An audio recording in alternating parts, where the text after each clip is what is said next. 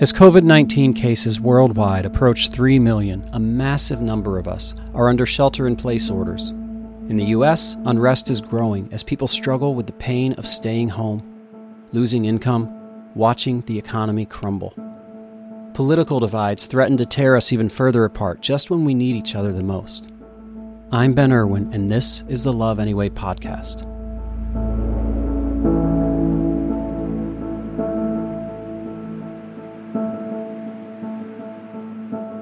As much as this hurts, and make no mistake, it does hurt, as much as we miss our friends and the events we'd be attending right now, as much as we long to return to the life we knew, our choices in this moment matter, maybe more than they ever did. We aren't just social distancing to protect ourselves. We're making these sacrifices to keep the most vulnerable among us, the elderly, the immunocompromised, those with underlying health issues, essential workers, and those without access to medical care, healthy, safe, and alive. The choices we make in this moment could mean life or death for someone else. For members of our Preemptive Love team around the world, this threat is anything but hypothetical. So we decided to ask some of them to share why they are staying home and exactly who you are helping when you do the same. These are their stories. Lindsay Pruitt-Hornbaker works on our grants team and lives in Iowa. She stays home for the baby she's expecting very soon. For a little while, this was one of the most joyful seasons of my life. Last fall, my wife and I found out we were expecting our first baby.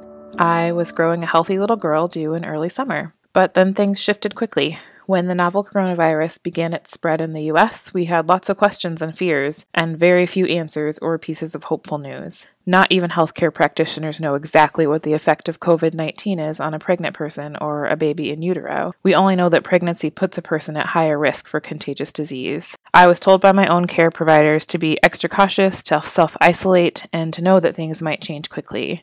Now, this season is a little scarier. As the virus continues to spread, it has become more and more clear that my family can't survive this alone. My wife and I can stay home to protect our baby, and we can cancel our upcoming baby shower and ask for family and friends to check in via phone. But we have to trust that when one of us has to go out to buy groceries, no one else in the store is carrying a mild or asymptomatic version of the illness. And we have to rely on our community to practice social distancing to keep themselves healthy, so the hospital doesn't become too crowded.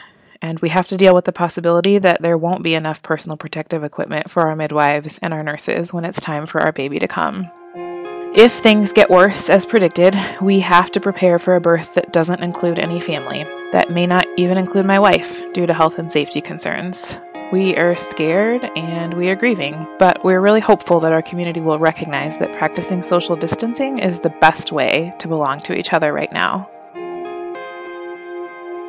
Diana Oestreich works with faith-based partners who support our work. She's a former Army medic, a sexual assault nurse, and she's about to become a first-time author. She stays home for the immunocompromised, including her husband, a doctor, and one of their children. My favorite person in the world, my husband, has asthma. He is super dad on the weekends, making pancakes for our kids. And on weekdays, he flies out the door to go to work as a doctor. He knows his risk of contracting coronavirus. He understands his own underlying respiratory condition and the fear of bringing it home to his family, including our son, who also has asthma. What he doesn't know is whether people are containing the spread or are contributing to his risk of catching the disease. When you stay home, you protect my family. You protect the millions of healthcare workers we all rely on, now more than ever. These brave doctors and nurses and lab technicians, they are dads and moms, and they too have underlying conditions and children at risk, but they still go to work. We can't end the pandemic overnight, but we can give our healthcare workers confidence that their communities are championing their safety, that they can count on us to do our part, just as they are tirelessly doing theirs. Erin Wilson, our senior field editor and the usual host of this podcast, lives in Iraq, where she's staying home to protect the story bearers among us. Hi, this is Erin Wilson. I'm recording from my house in Iraq. When news of the novel coronavirus first began to leak from China, there wasn't much known about it, other than the fact that it could be deadly. Many of those who contracted the virus and died, we were hearing, were older people. Older people.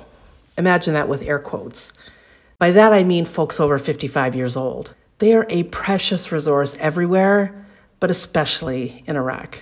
Decades of war and violence, political unrest, which led to starvation, and a medical system slow to develop because of instability. This has all had devastating ramifications for Iraq's population. Today, the median age in Iraq is just 21 years old. Nearly 60% of the population is under the age of 24. So what about Iraq's older people, those 55 and older? Somehow they survived waves of suffering throughout their lifetimes. And today they represent just 8% of the population. Iraq has lost so many of its story bearers to war, its history keepers, its community builders, its culture preservers, its hard-won wisdom sharers, gone because of violence. I stay home to protect those who survived, to protect their role in society, to protect their precious stories. Some, particularly those in Iraq, might say it's a duty to protect them. For me, it's a privilege.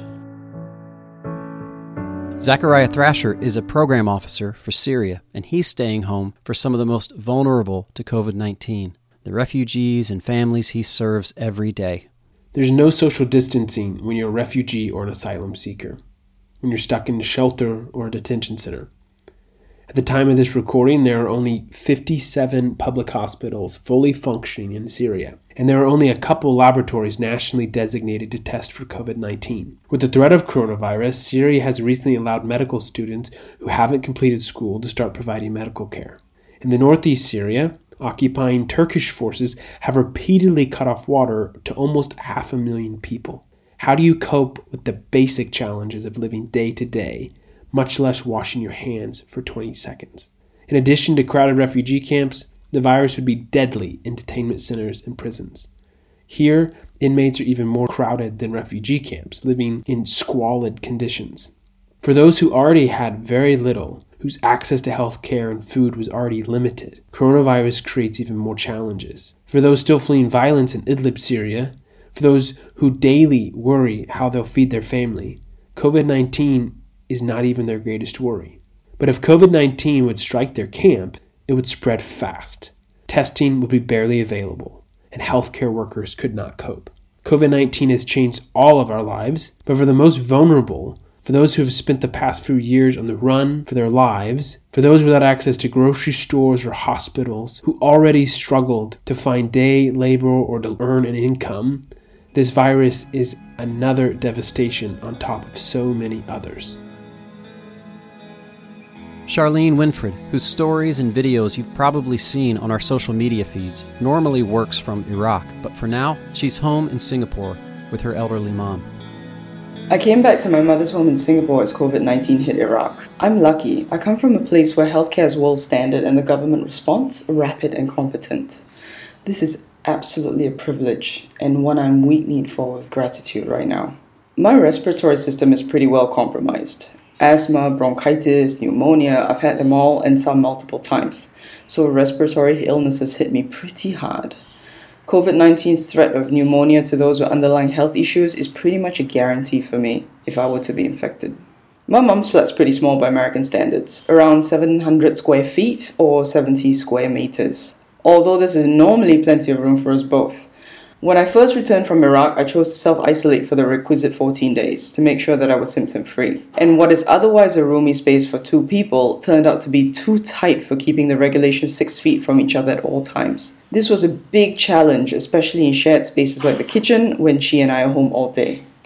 The part of the suburb where I live is 30 or 40 years old, so its population of elderly, 65 years or older, is very high. In my floor of the apartment block we live in, 9 out of 10 households have at least one member above the age of 65, and this includes my own.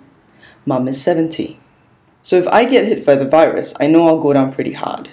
But I have enough confidence in my country's healthcare system and my relative youth to rate my chances of recovery pretty highly.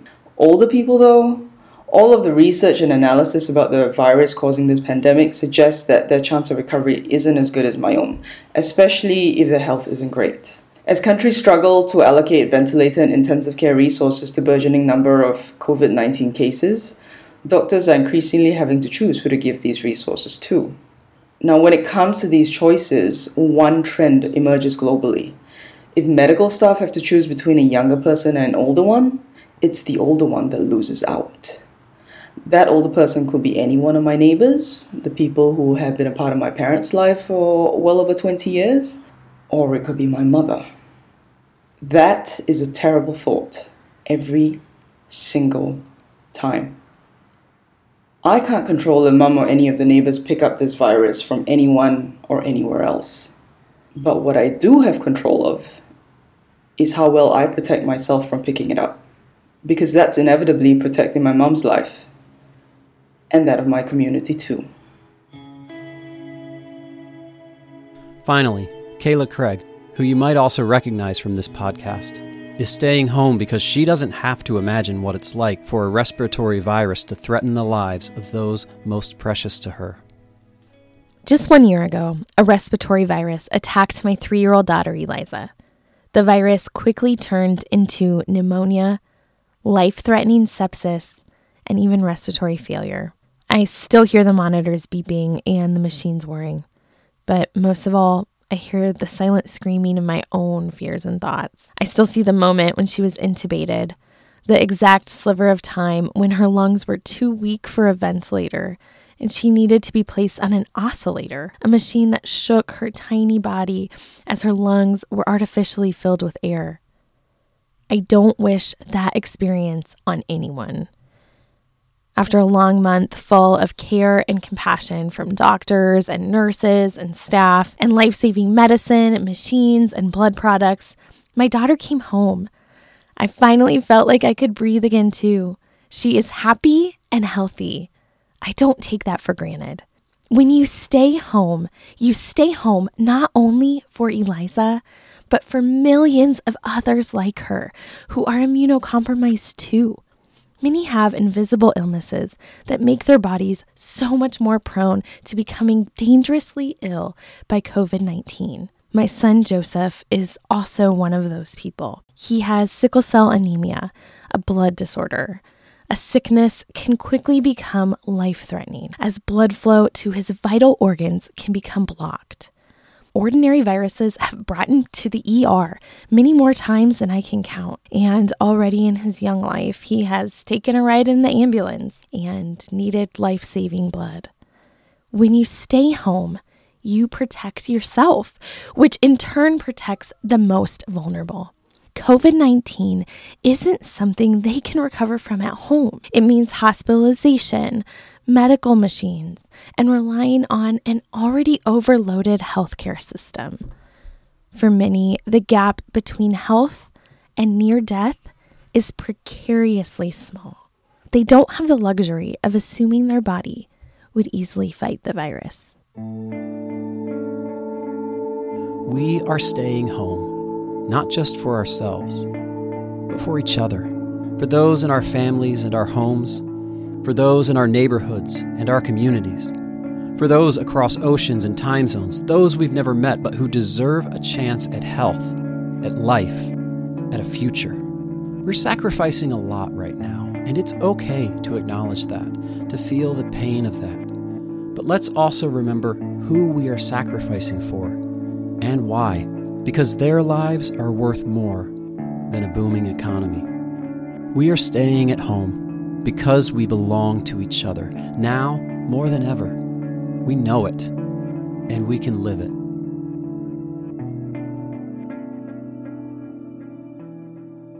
Love Anyway is a podcast by Preemptive Love. It's written and produced by Aaron Wilson, Kayla Craig, and me, Ben Irwin. Sean Gabrielson is our audio editor. Skip Matheny is Preemptive Love's Director of Digital. Executive producers are Jeremy Courtney, Jessica Courtney, and J.R. Pershaw. The narration for this episode was written by Kim Mack. Hey, it's Kayla again, and I just wanted to pop in one more time because I wanted to let you know that there's one more thing you can do to protect the vulnerable during the COVID-19 pandemic. You can give to support our work providing food, medicine, and jobs in Syria, Iraq, Mexico, and Venezuela. We are committed to achieve one goal in this crisis. No one starves in quarantine. That means no one dies for lack of medicine. No one loses the chance to work. So when you give, please know that you make another future possible after COVID. Go to preemptivelove.org to donate now.